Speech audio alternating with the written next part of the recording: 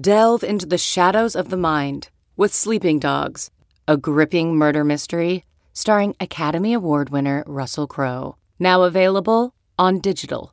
Crowe portrays an ex-homicide detective unraveling a brutal murder he can't recall. Uncovering secrets from his past, he learns a chilling truth. It's best to let sleeping dogs lie. Visit sleepingdogsmovie.com/Wondery to watch Sleeping Dogs, now on digital. That's sleepingdogsmovie.com/Wondery. CarMax is putting peace of mind back in car shopping by putting you in the driver's seat to find a ride that's right for you. Because at CarMax, we believe you shouldn't just settle for a car. You should love your car. That's why every car we sell is CarMax certified quality, so you can be sure with upfront pricing that's the same for every customer. So don't settle. Find love at first drive and start shopping now at CarMax.com. CarMax, the way car buying should be. Hello and welcome to the Yahoo Fantasy Football Podcast.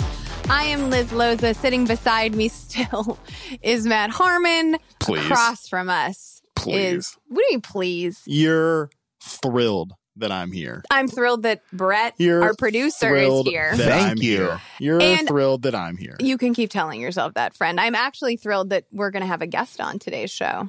Yes, that's right. We have RotoWorld's Josh Norris, and a good personal friend of mine in the business. And I think we're gonna have a great time. I wouldn't know because we haven't talked to him yet, but I think we're gonna have a great time. Do you guys think you really lean into your friendship? No. Do you think you might talk a lot about like how you're bros and like break beers together? No, I don't think so. I think it'll be, I don't know that I would say really lean into it. I would say maybe just like one like side tilt, like Just just to make an sure. elbow, just Sure. so people know we're pals. You got to know that. I mean, it's part of your hashtag brand, right? Knowing all Really? the- I'm not quite sure. I think it's hard to say. Do you think that having pals is part of my brand? When you strategically choose them, yeah. Interesting. I would generally disagree with that. I don't know that I strategically choose friends. I think Maybe they just choose you. I think the universe chooses our friends for us. Wow, we're talking about the universe now. You know who the universe has not been kind to? The Colts. Andrew Luck. Well, maybe the universe has been fair to them. And in fact, their medical staff, training staff, coaching staff has not been as perhaps thorough as they should have been. We, for weeks, have heard about this calf strain that Andrew Luck has been efforting through. But in fact, he was also like part of my, below my calf, lower than my calf has been hurting for 3 months. And nobody bothered to maybe look into an ankle issue. I mean, only in Indianapolis do you have to worry about like the owner going and popping off and like talking about a new injury or whatever. Also, though, I did appreciate the transparency. That he was just sort of like, well, you know, I was getting the steak fries at St. Elmo's and we missed it. Yep. Thanks a lot, Jim. I thought Chris Ballard was pretty like transparent in his conference call with the media recently, and like I thought it was a decent level of. I know our colleague Therese Paylor was tweeting out a thread about Colts training camp, and you know he also said that Ballard's a pretty honest, like straightforward guy. Mm-hmm. I do think maybe it is a little like, did they botch another medical situation with their star quarterback? That's a little rough, but the long and short of it is, we're now starting to see headlines and stuff like, hey, the Colts won't be in such bad shape if Andrew Luck has to miss games. And it's like, whoa. We're talking Luck's going to miss games. I mean, we know he's going to miss the rest of the preseason. Oh, yeah, for sure. I mean, for sure. So the timetable, I mean, would you be surprised if he misses the entirety of September? I think the first 3 weeks are in question. Right. For sure. So, yeah. No, I wouldn't So surprise over, me. under I think the entire first sure. quarter of the season. I think we could be seeing him in October, maybe. So the question is that a disaster Does it scenario matter for the Colts? Well, it certainly one way or another it matters, but to what degree? I had someone tweet whether or not they'd still feel comfortable drafting T.Y. Hilton over someone like Robert Woods, for example. And I said, you still take T.Y. I don't think that Brissett is such a bad replacement. And also, I have a lot of confidence in Frank Reich. I mean, if ever there were a coach who took a backup quarterback and made him look absolutely excellent, given a surrounding cast of characters, Frank Reich is certainly the blueprint for doing that. Yeah, I mean, like, the last time we saw Jacoby Brissett It's a different squad. Totally different. Like, not only are the players are different, the coach is different, as you mentioned. This ecosystem around him is very different. And even during that disaster level scenario last time we were without Andrew Luck, I still thought Brissett equipped himself pretty well. Like, I thought he showed himself to be one of the better backup quarterbacks. Acquitted himself. You're right, acquitted himself. Thank you, Liz. He definitely showed himself pretty well overall, in my opinion. I don't think. So have you downgraded T.Y. Hilton or Marlon Mack, which are the main two pieces that people I think are concerned with? Mack, kind of. I have him right now. I really like Marlon Mack a lot, but right now I have him at running back 13 in tier 5.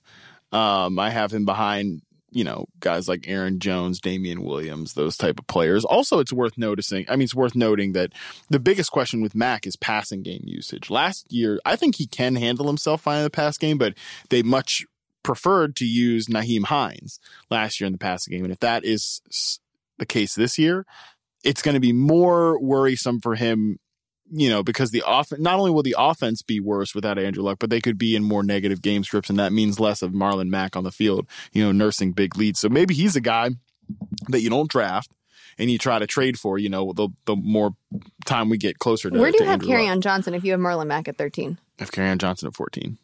So they're back to back. I have Mack at 19. I have you have Mack at 19? 19. Oh, you did move him down. I thought you said you had him at 13. No, I have him at 19. I have Leonard Fournette at 13. Oh. So tier 4 is Fournette, Kerryon Johnson, Damian Williams, Aaron Jones, Melvin Gordon. And Melvin Gordon's kind of like, oh boy, do you really want to do that to yourself? But tier 5 is where Mack comes in right after Derrick Henry. Interesting. I have Kerryon at 13. So that's right next year's. I still have Mack at 11. I haven't been willing to move him down. Though now, I'm not going to let you incept me just yet. I need more information. You know who can get us more information? Whomst. Our guest. Should we talk to him? Let us. We are shaking things up here on the Yahoo Fantasy Football Podcast. We're joined by a guest, as promised, but no, not someone from inside the bubble. It is, in fact, Josh Norris of the Roto World Football Podcast. Josh, thanks so much for coming on our show. Hello, beautiful people. How are you? Oh, I thought you just said beautiful, and I didn't hear the people right away. And I was like, oh, you are more than welcome. You should come back next week. I have a new co-host. Fantastic. You know what? It is still a bubble we're in, but maybe just little separate bubbles inside a bigger bubble. It might be how I define it. Yeah, it's good to get out of the bubble every now and again. Josh, I'm so happy that you're here. This is going to be great. Josh is one of the people I actually consider a friend in the industry. IRL? IRL friend. Josh and I have broken beers together. I mean, not broken any bottles or anything like that, but we mixed it up. It was a wild night. Yeah, I was imagining the two of you chuckleheads together must have just been off the chain. We had some other people there too. You never know. Oh, I mean, with you, Harmon, we don't. We never know. Oh, actually, we know quite often. Anyway, Josh, welcome to the show. We're excited you're here. We are going to burst some bubbles and put some players on notice, however. And we're going to start things off with a player that, has been on notice for a while. This isn't shocking news, but Nelson Agholor has been put on notice. The important piece of this is not, of course, about Nelson Agholor, but about J.J. Arcega-Whiteside, who is wowing, apparently, in camp. The team seems very excited about him, per the Roto World blurbs that y'all are putting out. Kid out of Stanford, rookie, nice contested catch player. Do you have any personal takes on him before I kick it to my wide receiver specialist co-host, Matt Harmon here? Yeah, I'll keep it short since Harmon's in the building. Look, I've always considered J.J. Arcega-Whiteside kind of the selection that was the year before Alshon Jeffrey leads the team, right? Because in many ways, they might be able to win in similar fashion. But like you said, Liz, if he continues to show promise, it will be difficult to keep someone like JJAW off the field in relation to a Nelson Agholor, because, I mean, I don't think you can take Deshaun Jackson out of this offense, out of the lineup too often, because he just offers a skill set that is totally different than Carson Wentz has ever had, and the Eagles haven't had since, Deshaun Jackson was on the roster.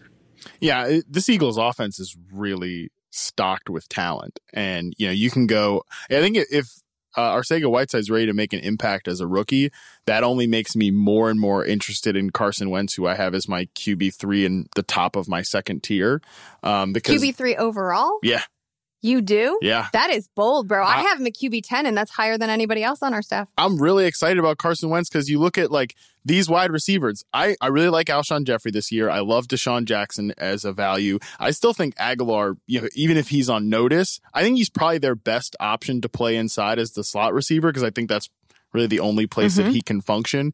You can use Deshaun as a speed slot every now and again. And then if Arcega-Whiteside's going to make an impact too, that only boosts the value of the wide receiver core. They go too deep at tight end with Dallas Goedert and obviously Zach Ertz. They have a strong pass catching back maybe in Miles Sanders emerging. Sure. They have one of the best lines in the NFL.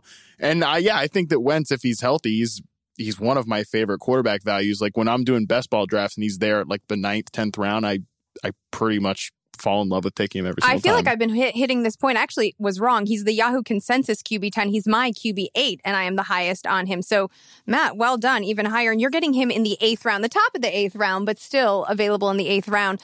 Those are, I imagine in like, quote, civilian drafts, he's going to go a little bit higher because I don't know what else to call them. I like civilian drafts. No, I think that's the way we should say, because people say like, oh, you're casual. I don't know what's more pretentious. I say non-industry. Like I call ones with people that are, in the bubble industry drafts, and then other people are not. I mean, we could call them normies, but I like civilian. That gives them kind of like a little bit of dignity too, because I feel like when people are like, when you're in your casual leagues or whatever, makes you sound like you're like patronizing. Just sitting on a sofa drinking beer, eating chips, and nothing else. Yeah. Like you don't know the fact that Nelson Aguilar has managed over 90 targets in back-to-back seasons. For instance, a civilian might know that, but a casual player, the casual player is too busy stuffing Doritos in their mouth or whatever. Josh, do you agree with the take that less this being about JJ Arcega-Whiteside? Can we just call him Jaws? Like I would just prefer. I know there is another Jaws in the football world, but in the Eagles football world too. By the way, so he's been canceled. All right, fine.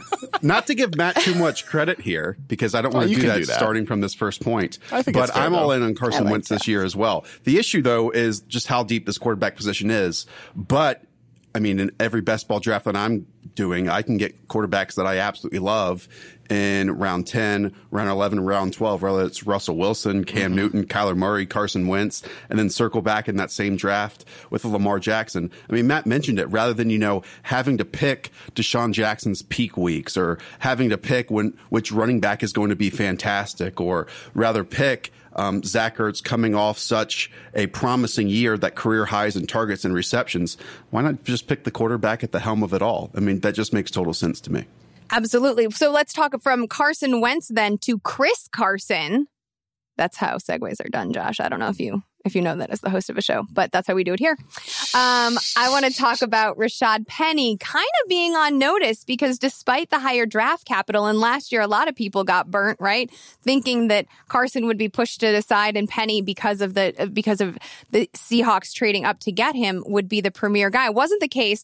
I felt like this year Penny might grow into a bigger role, especially with Doug Baldwin being out and those pass catching opportunities be funneled towards Penny. But in fact, it looks like Petey Sunshine wants Carson. He wants Chris Carson to see 50-ish targets. That's bananas. Are we also sure that Chris Carson's body, which has never been the most durable of frames, can hold up to all of this potential opportunity? Well, what I am certain of is that Chris Carson is a better football player than Rashad Penny right now. And I'm trying to exit every single draft that I'm in with Chris Carson. Right now, he's going somewhere around running back 22. That's in that territory of Derrick Henry and Josh Jacobs and Mark Ingram, a little bit before David Montgomery, Sony Michel, and James White. A lot of people will ask, well, last year it might have been Chris Carson's peak, right? He was a top 5 rusher in the NFL. Okay, well, there are also 146 touches still on the table after Mike Davis's departure. I mean, people forget how much of an impact Mike Davis could make in segments of the game. Those 146 touches are going to be spread, if even evenly, between Carson and Penny. That makes me absolutely love Chris Carson as my second running back in a lot of drafts, or my first running back if I do go wide receiver, or wide receiver tight end to start drafts. I'm still a little shook from PD Sunshine. That's some of your best work, Liz. But yeah, I have Chris Carson projected for 45 targets, and that was before the whole like Brian Schottenheimer and Pete Carroll really saying they want to make him a big part of the passing game. I do think his skill set can do that. And either way, I still like taking Rashad Penny in like the 7th round. This is the point, though, right? Because Carson is no longer one of those guys that you can get in the 5th to 8th round. Yeah, he's His a ADP 4th is round. top of the 4th round. It's 4.01 in 12-team exercises. So, and you're right, Josh, RB22, RB23. He's the RB23 Yahoo Consensus League ranked. He's going about there as well. But I think when you look at the 534 rushing attempts that Seattle posted last year, there should be enough volume here for both guys. And I do like when I'm combining the youth and the fresh-leggedness of Penny with Carson's opportunity and past durability issues as the better value play at the end of the 6th round. Yeah, and one thing with the Seahawks, look, every single year, there are so many changes across the NFL, right? Like new OCs come in, new offenses come in. Seattle, we know who they are. Mm-hmm. We know that they want to run the football maybe more than anyone in the NFL and then take deep vertical shots and use Tyler Lockett in the slot. That's fantastic. That's exactly what I want. I don't know, though, if I feel comfortable enough spending a 3rd or a 4th round pick on Chris Carson, then circling back with Rashad Penny in the 7th round. Oh, you got to either or that, buddy. You got to either or it. Yeah, no, exactly. Because I don't want, complete control of this backfield. And if you give me one suggestion or one choice of the other, I will 100% take Chris Carson every single time. Same. Nah. You're more on Penny than I'll take Carson. Penny's value over Carson. All right. Well, yeah. All right. Well, I think someone that we're surprised based on the momentum that he had built up last year that is fading this year is Dante Pettis. I mean, this guy was supposed to become the number 1 wide receiver, the number 2 target, ostensibly behind George Kittle, right, in San Francisco, but ain't happening. Fools dropping passes. Jimmy Garoppolo's not looking his way. In fact, it is Deebo Samuel and to a larger extent, Jalen Hurd, who are getting most of the attention and buzz in 49ers camp. And I have to say, I'm surprised, yes, because we thought Pettis was ascending and Kyle Shanahan maintains that he has to, quote, compete for this job. But something that Matt and I touched on when we were in Nashville for the NFL draft was Shanahan's obvious infatuation with prioritizing of versatility from his players. And that's obvious. I mean, Jalen Hurd is the best example of this, right? As a converted running back at Tennessee to wide receiver at Baylor. And we've seen all the gadgety stuff that Deebo Samuel, who I was very high on, could do coming out of South Carolina. So I guess the question is, are you buying that Pettis is not actually, is this some sort of like psychological coach toughening? Or are you not touching any of these guys? Yeah, this is a difficult one for me. Yeah. And Matt knows this. Like just 2 weeks ago, I was touting up Dante Pettis up in that same tier that he's going in right now, in like the Jarvis Landry, Alshon Jeffrey, Robbie Anderson, Christian Kirk, Sammy Watkins area. Like if Dante Pettis was on the board, I was taking him above all of them because at the time, prior to training camp starting, I thought he had 1,000-yard potential. Heck, I thought he had 100-catch potential, but it's all been negative since. So like, what do we do when we talk about these players each and every day, when we write about these players each and every day and kind of become attached to one, their situation, but two, also the talent. And like, it's not like Dante Pettis did not play at all, right? I believe he averaged somewhere between 12 to 15 to 18 points, depending on your scoring, down the stretch of last season. Like, this is a proven commodity, much more proven than a lot of other players that we are touting up this offseason. And to your point, Liz, I know that Deebo Samuel has yards after catch capability and can play multiple spots. I know that we've heard the same thing with Jalen Hurd, including playing some tight end. But just 365 days ago, Kyle Shanahan was saying the exact same thing about Dante Pettis, that he could play on the outside, he could play in the slot, he was practicing at all three positions. I do wonder, to your point, how much of this is a motivation tactic? How much of this is for him to go on the field and try to win that primary receiver role? But I'm not sure if he has to. I still think he's a starting receiver on this team. And I'm very happy, you know, if he drops from whatever round 6, round 7 to round 9, and I will still absolutely draft him at that value. I guess I'm also a little bit concerned, Matt, and let me know what you think about this. The fact that we saw Pettis ascend with Nick Mullins under center, and I don't put too much credence into the whole rapport building thing, but the fact that Jimmy Garoppolo isn't looking his way, and Garoppolo hasn't been good in camp, frankly, according to reports at all, which is concerning in a whole nother way, because I really thought he'd take a leap this year, or the leap that we expected him to take 2 years ago pre-injury. I wish I would see more reports about Pettis and Garoppolo working together on the sidelines more. 2 points. That's missing. Yeah, 2 points. One, Jimmy Garoppolo's been as bad this camp, or thrown as many picks this camp as Patrick Mahomes threw last camp. So, I mean, it's worth noting. So grain of salt. Fine. Yeah, it's grain of salt. But your point about rapport is interesting because, you know, I keep bringing this up as why I like Marquise Goodwin as a late round pick. But, you know, remember that end of 2017 season, that rapport really clicked between Goodwin and Garoppolo. So maybe there's something to that. But overall, still really like Pettis as a player. I know that a few beat writers have put that, you know, the Shanahan beat writers, or the beach writers, you know, they're coming back from the beach now at this point. They got to be out on the field. You know, it's not beach season anymore. It's football season.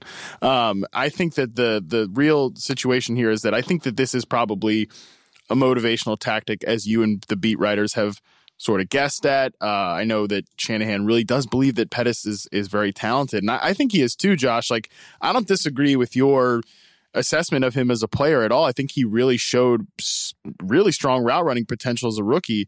You have to adjust expectations, right? I moved him out of that tier with guys like Christian Kirk, Robbie Anderson, Curtis Samuel, and he's in my like tier 6 of wide receivers now as wide receiver 34. So still totally down to draft him in like the 8th round. But yeah, I was taking him in like the 6th round beforehand. So I haven't given up all hope, but you have to adjust a little bit.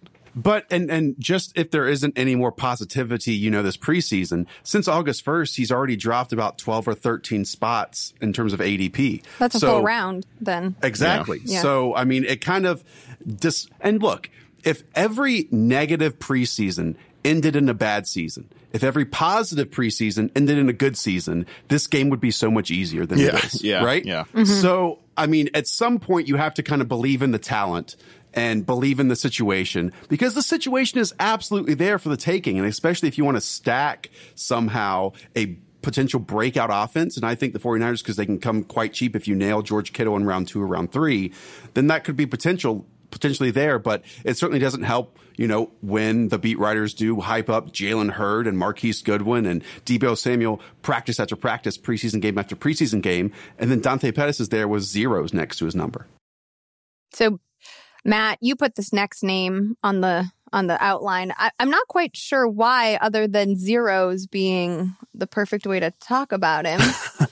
Sammy Watkins is practicing today, so that's something. Neat.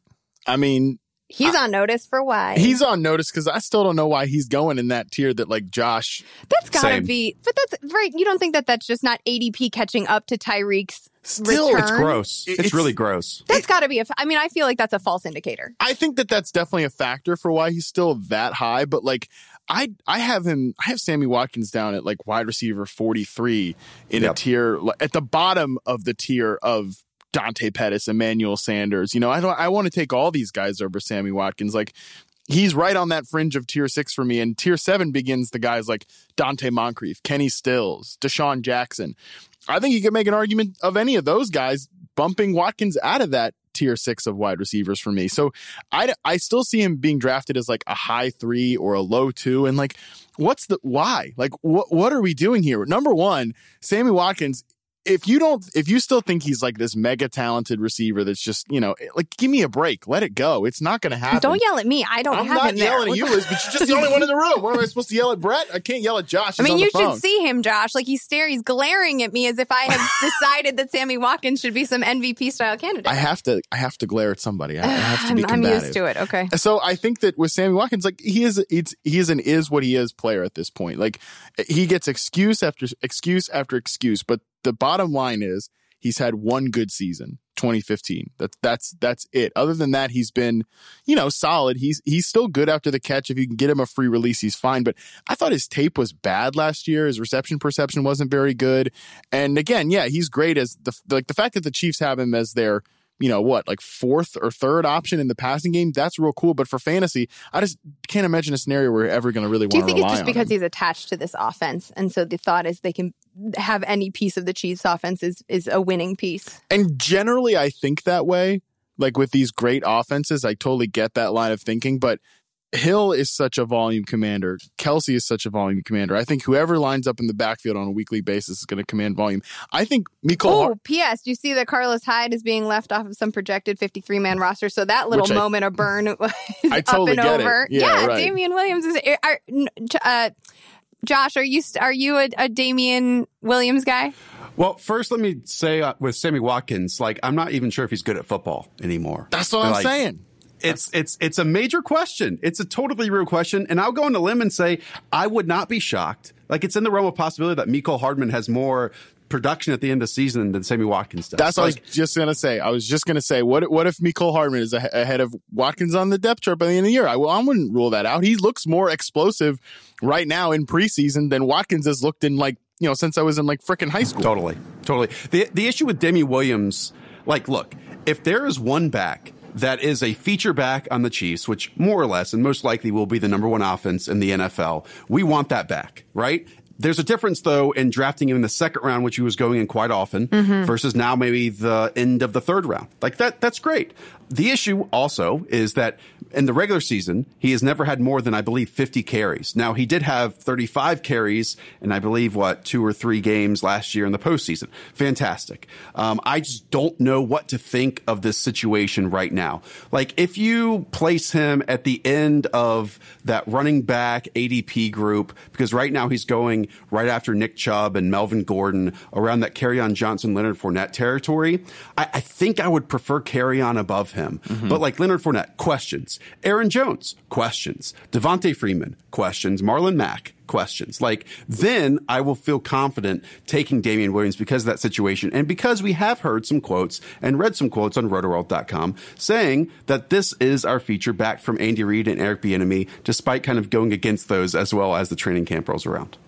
So I actually came with a put on notice nominee, and his name is Jarvis Landry, who's currently going as the wide receiver 28. And this is why he should be put on notice, because let me ask you both this. When was the last time Jarvis Landry did not lead his team in targets during the NFL season? His rookie year, and even his rookie year, I don't even know that that's the case. It's his rookie year. That's 2015. He had 112 targets, and Mike Wallace had 115 targets. The last few years, I'll go through these quickly. In 2019, he had 149 targets. Next best, 88 targets. 2018, 161 targets. Yep. Second place, 105.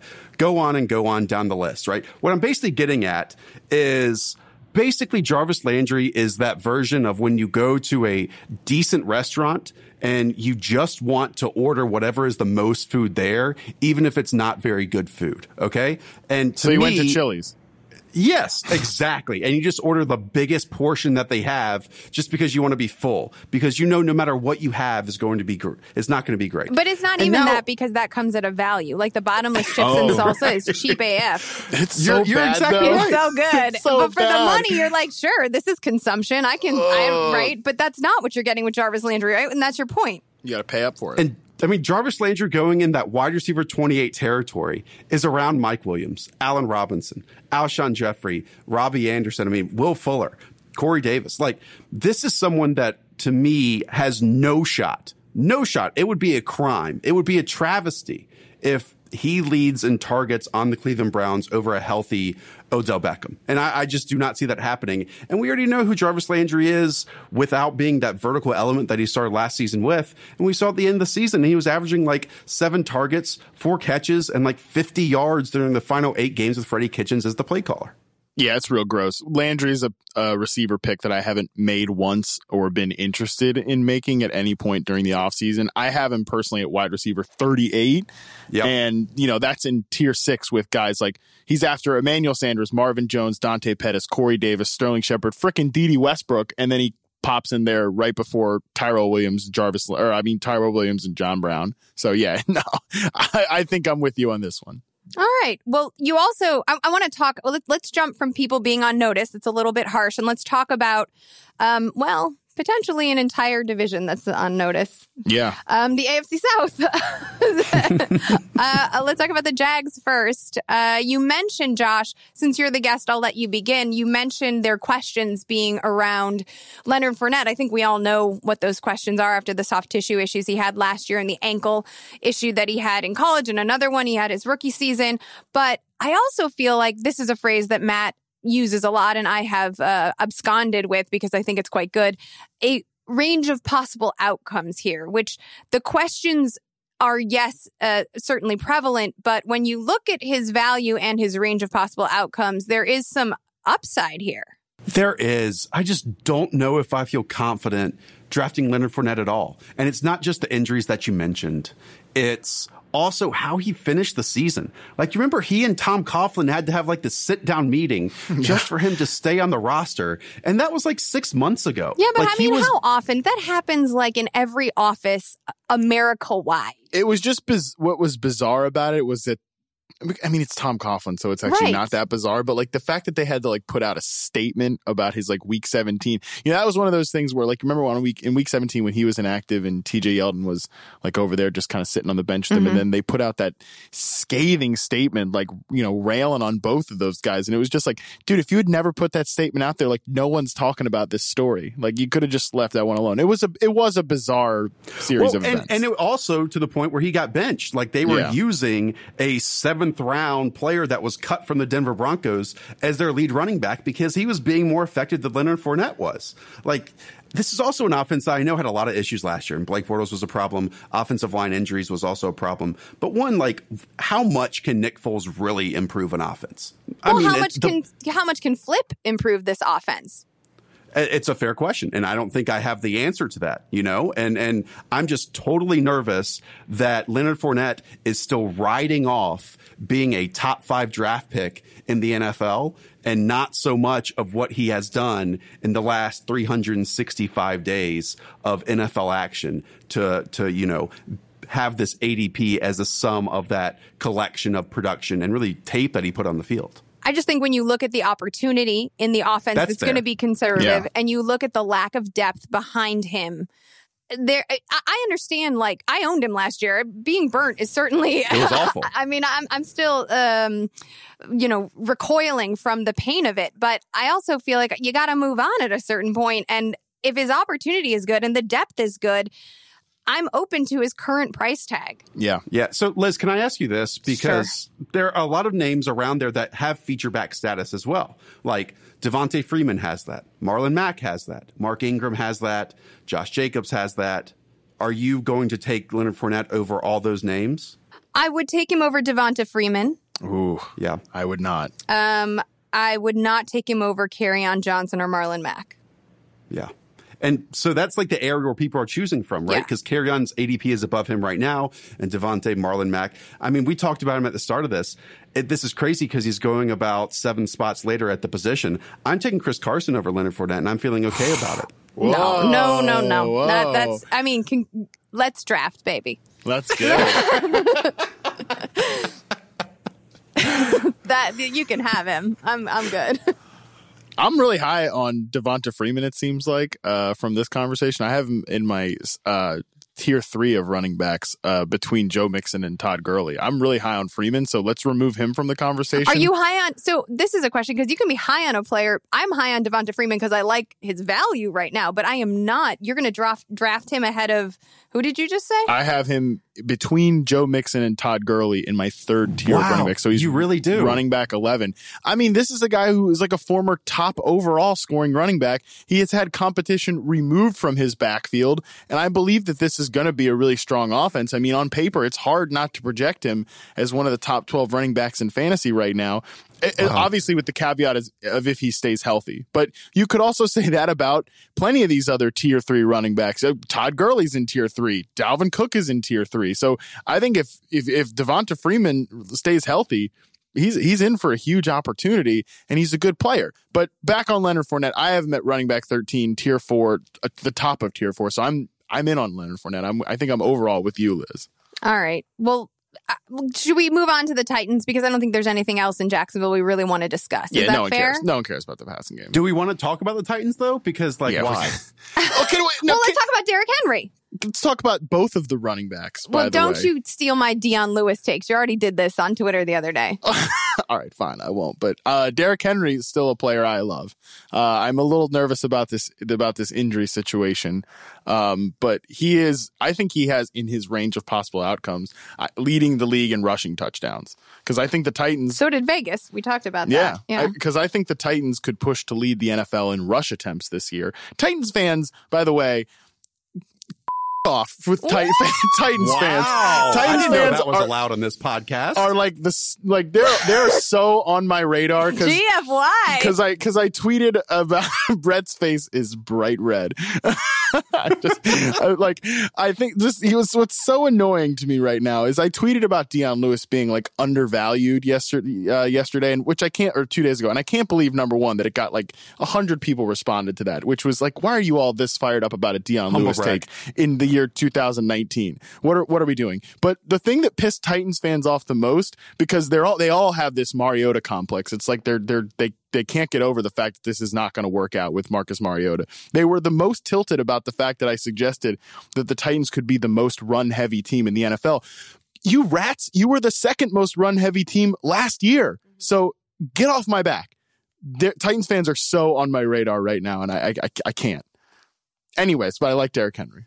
So you're not afraid of Derrick Henry, but I am imagining part of the reason Deion Lewis has come into your consciousness is because of Derrick Henry's injury. And then you looked back and you were like, oh, hey, Deion Lewis is actually quite good. He is one of these guys who can catch out of the backfield and run to the edge and also beat tackles on the inside. And he evaded 62 of those tackles, 3.9 per game in 2018, while also managing a catch rate of 88%, which was the RB1 for that statistical category. Yeah, also he's cheap as hell. He is cheap as hell. That's the 13th round he's going in. But if I am Marcus Mariota and I have a proclivity towards being injured and my O-line has questions with my blind spot being not protected particularly well for at least the first month of the season, and I'm Arthur Smith, I'm going to tell my quarterback to check it down, get that ball out fast, and that means a lot of opportunity for Deion Lewis. Does that sound crazy to you, Josh? I just don't know what to think about this Titans offense at all. Well, it's crap. It's not. We're not. I mean, yes, you're right. That's why they're focusing on the running backs. Right. Well, I mean, and I agree with you. I would rather take Deion Lewis as running back 45 than Derrick Henry as running back 19. Totally with you on that. But the issue, I mean, it goes back to what the identity of this offense is. And I drafted Deion Lewis everywhere heading into last year, and he had his moments. But then somehow Matt LaFleur was able to get a head coaching job without ever establishing an identity of this offense. And it finally happened in week 12, week 14 on, and it was give the ball to Derrick Henry 25, 30 times a game. Maybe that happens this year, but we haven't seen or really at all Derrick Henry practice. What I kind of am intrigued by, and maybe this is me just, getting excited about what happens in the first round of the preseason, is Adam Humphries seeing 12 targets in just one series. And maybe that speaks to who Marcus Mariota is as a passer. Yep. But with Adam Humphries being drafted as wide receiver 63, I'll plug him in when the draft rolls around there. And honestly, that might be the only, other than Deion Lewis, the only Titan at cost that I'm really excited about at that value. Well, we don't know if Delanie Walker, he says he's going to play. He's kind of practicing. We don't know. Where's he at? A.J. Brown, where he at? Corey Davis, we've talked about on this show, and we're fading him. So, I'm not touching Adam Humphries. Not when Spencer Schnell is available on his old team. Please. No more Schnell talk. No more Schnell talk. So from one strained calf to another, let's talk about the Colts. But we actually already discussed Andrew Luck. So you don't know that, Josh, since you're entering the show after the opening. So give us your Colts takes minus Andrew Luck. No small task, I know. Well, I think actually, and sorry, Matt, this is going to be some PTSD. I like Devin Funchess' value as wide receiver 53. Boom. I get it. Josh can be on the show every week. This is fantastic. And it's because we want breakout offenses, Yeah. The Titans, I don't really want value. I don't want to have any exposure to that. The Colts, there can be a lot. And didn't Eric Ebron have 14 touchdowns last year? That's going to completely regress no matter what. And Devin Funchess is a talented football player. Like, he has a season where he has a pretty good amount of catches, near 1,000 yards, and like 8 touchdowns. That's great. And last year, outside of T.Y. Hilton, this team had Chester Rogers out there. They had some guy named Zach Pascal out there. Dontrell Inman. Hello. Dontrell Inman, who's fine. But I'm excited about Devin Funchess, kind of, which is crazy to say, as wide receiver 53. And if he stinks, if he's not getting any looks, I cut him after 3 weeks. And honestly, if Paris Campbell didn't get hurt in the preseason, and if we got to see him in action, then I kind of like him as wide receiver 63 as well. Yeah, like I project the Titans to lead the NFL in rush attempts. I project the Colts to lead Andrew Luck notwithstanding. Before this all happened, I thought they could lead the NFL in pass attempts. So yeah, naturally, I am with you that this is an offense that I think we want to be interested in the ancillary receivers. I liked Funchess a lot. I kind of like him even more now that Paris Campbell has been injured, because that rookie missing time and everything like that. And it's just this Colts offense is theoretically, and that's important, theoretically, stocked with a lot more players than it was last year. Funchess is interesting. Campbell, if he's healthy, is interesting. The 3 tight ends, Mo Alley Cox is getting he's looking good. He's been getting buzz since the spring. Former basketball player. Hello. Eric Ebron is he's going to regress, but he's still there, going to get volume. Jack Doyle is practicing, despite the fact he lost like 80 pounds or something, from his little kidney situation. He did like the opposite of Ryan Fitzpatrick at kids' birthday parties, because Jack Doyle is definitely a dad. Yeah, and Nyheim Hines is still there to catch passes out of the backfield too. So I think there's a lot of options here. So, I mean, please, Andrew Luck, please play football. All right. The Houston Texans are the last team to discuss in this division. There's so much non-fantasy stuff to discuss with the Texans, because B.O.B. is just... B.O.B. thinks he's the G.O.D. of the whole situation. Can you just side note believe they're not going to try to get Trent Williams? Well... That's... Given that line, and they need a great Matt Khalil there. I mean, it's bananas to me. Yeah, and they're going to give up a third. I already talked about this in the last show. The 3rd round pick for a running back. I think they're doing the whole like Dwayne Brown burnt thing, but I just think it's been. Why would you do this to Deshaun Watson, who's already torn his ACL? I don't know. Anyway, that's a separate thing. So, Kiki Cutie's hurt. Will Fuller could ascend. He'll eventually be hurt. Right? I was just about to say that. There's no tight ends on this, or there's 400 tight ends, and none of them are any damn good on this roster. And still, Deshaun Watson will pull out a top 3 quarterback performance out of his ass. It's still Nuke and nothing, right? I know you like Will Fuller. So go for it. Like Will Fuller because I'm an idiot. I have him at like the top of tier 5, ahead of like Kenny Golladay, Alshon Jeffrey. But I know he's going to get hurt. Top of tier 5. I know he's going to get hurt, but here's the thing: if he doesn't, he's a monster. So you have to assume health in your projections. The thing is, though, I'm actually discounting him by putting him at like wide receiver 23.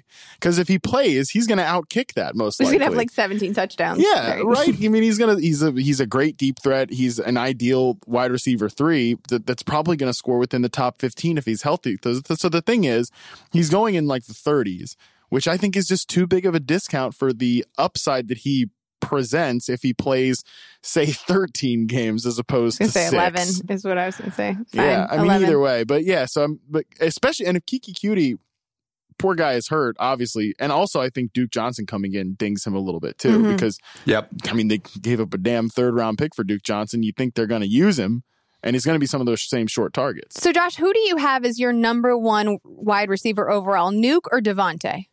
I'll go. God, it's either one. But DeAndre Hopkins. I mean, so you just have because. Nuke. Wrong answer. Yeah, I do. I'm just interested in this because Matt has posited that if Will Fuller were to stay healthy and Kiki Cutie were to return to health, or let's say that Duke Johnson gets some of those receptions, then the volume won't be as static as we have seen it be for Nuke, and therefore Devontae has an opportunity to pull ahead by a hair.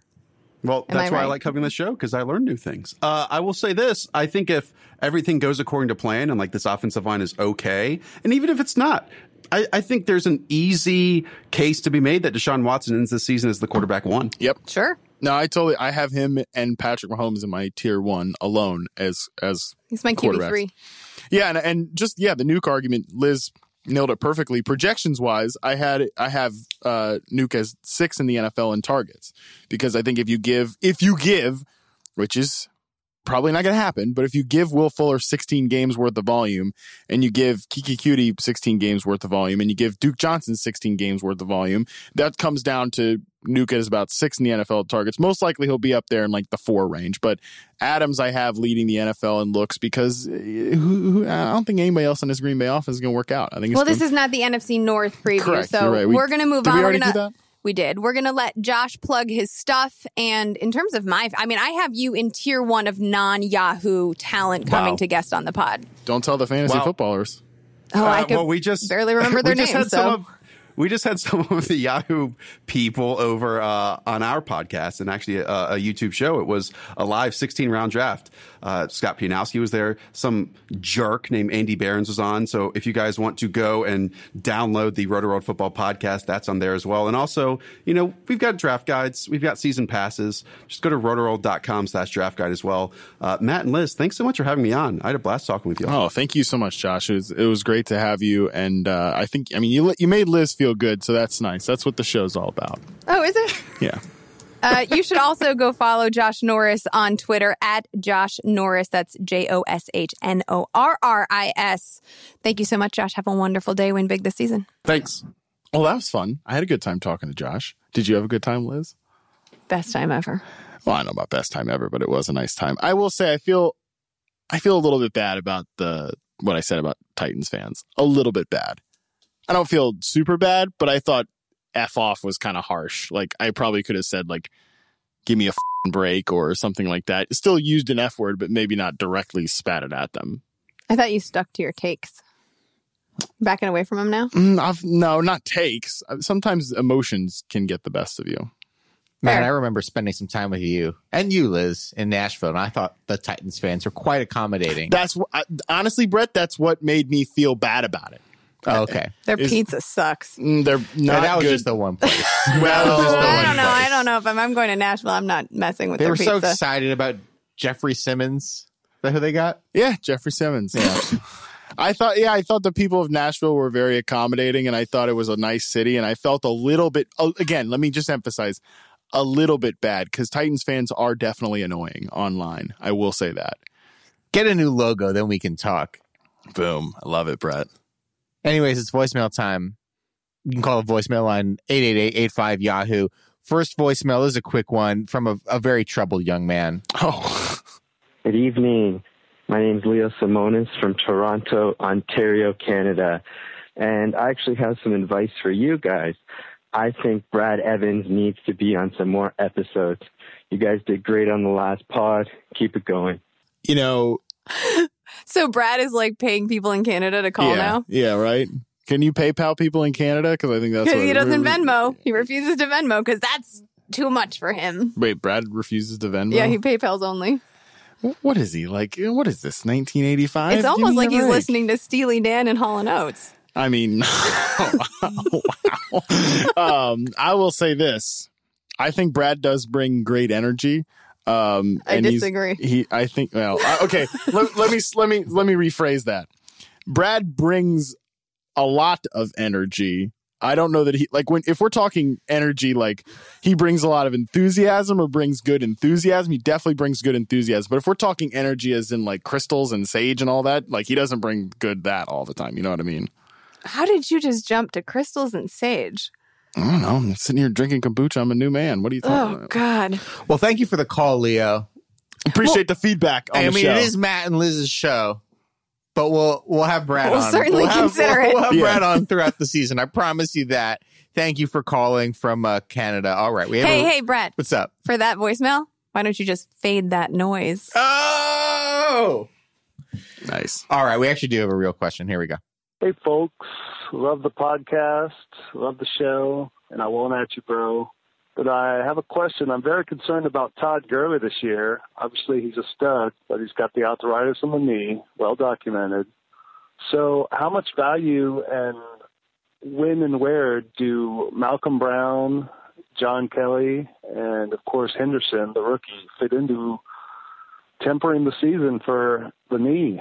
I think Henderson has value late in the year, but I think Malcolm Brown to start the year is going to be the guy. What are your thoughts on that? And thank you for your time. Bye. Confusing as to why he brought up John Kelly in this equation since he doesn't matter. But I think other than that, this is a really good question because I just put out my running back tiers, Liz. And how perfect. I was just really having to ponder this question because where are you taking Todd Gurley right now in drafts? Well, right now, Matt, he is my running back 12. Oh, me too. Wow. Same wavelength. I have him at the bottom of my third tier behind Devonta Freeman.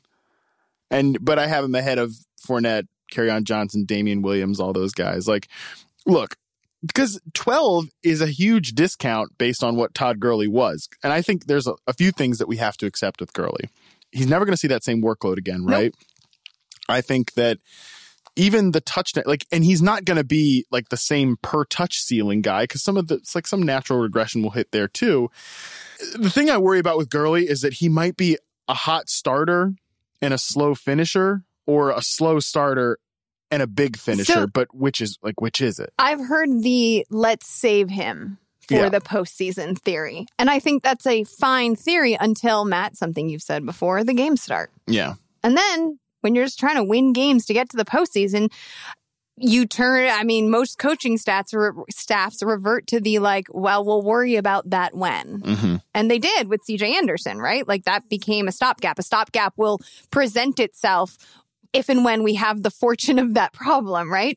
So I just don't imagine. I don't really see him being a hot finisher because I don't think the Rams are going to have that luxury with the backs that they have at their disposal. I mean, they have a rookie and he's great. And then we've also talked about Malcolm Brown and his pass catching ability. And this is a player, again, that could have gone to the Lions, but the Rams chose to sign the offer sheet, right? Yep. And match it. So clearly they have a plan for him. They like him. And we know what Sean McVay did with Chris Thompson.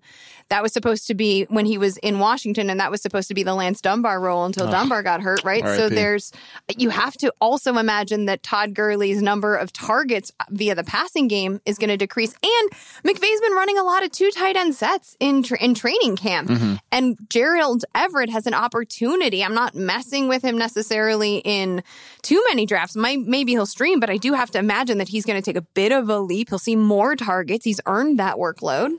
Yeah, he's a good player. Yeah. I think with Gurley, you have to worry about so many different things that I get it if you just want to completely take him off your draft board. But look, if he's there at the beginning of the third round, end of the second round, which is where I view this sort of tier drop off. Like if Freeman is at that 2-3 turn, I take him every single time. Gurley right around that same value, in my tiers or whatever, but he still gives me a little bit of pause. What about Darrell Henderson though? Are you drafting Darrell Henderson where he goes? In the 8th round type range. His price has come down a little bit, I think, because the Gurley news has been a little bit more positive, and people have maybe just started to realize I don't know that we need to be taking the second back on this team in the 5th round or whatever. But so I think it's hard for people to conceptualize, are you taking him in the 8th, right? Because who are the other players available at the same time? And who's on your team too? What's your roster construction? If I am not focusing on wide receiver and I'm focusing on running back, I think I'd prefer to take Royce Freeman at a similar price than Darrell Henderson, because this is a show me. I want to see some. I think you wrote in your Drumbeats, one of your Drumbeat articles a couple of weeks ago, he'd done a whole damn nothing. Mm-hmm. It's him and Damian Harris I view very similarly. Damian Harris is significantly cheaper. Cheaper, yes, for sure. I actually have Harris a little bit ahead of Henderson, but they're in the same tier for me. 3-round difference. Yeah.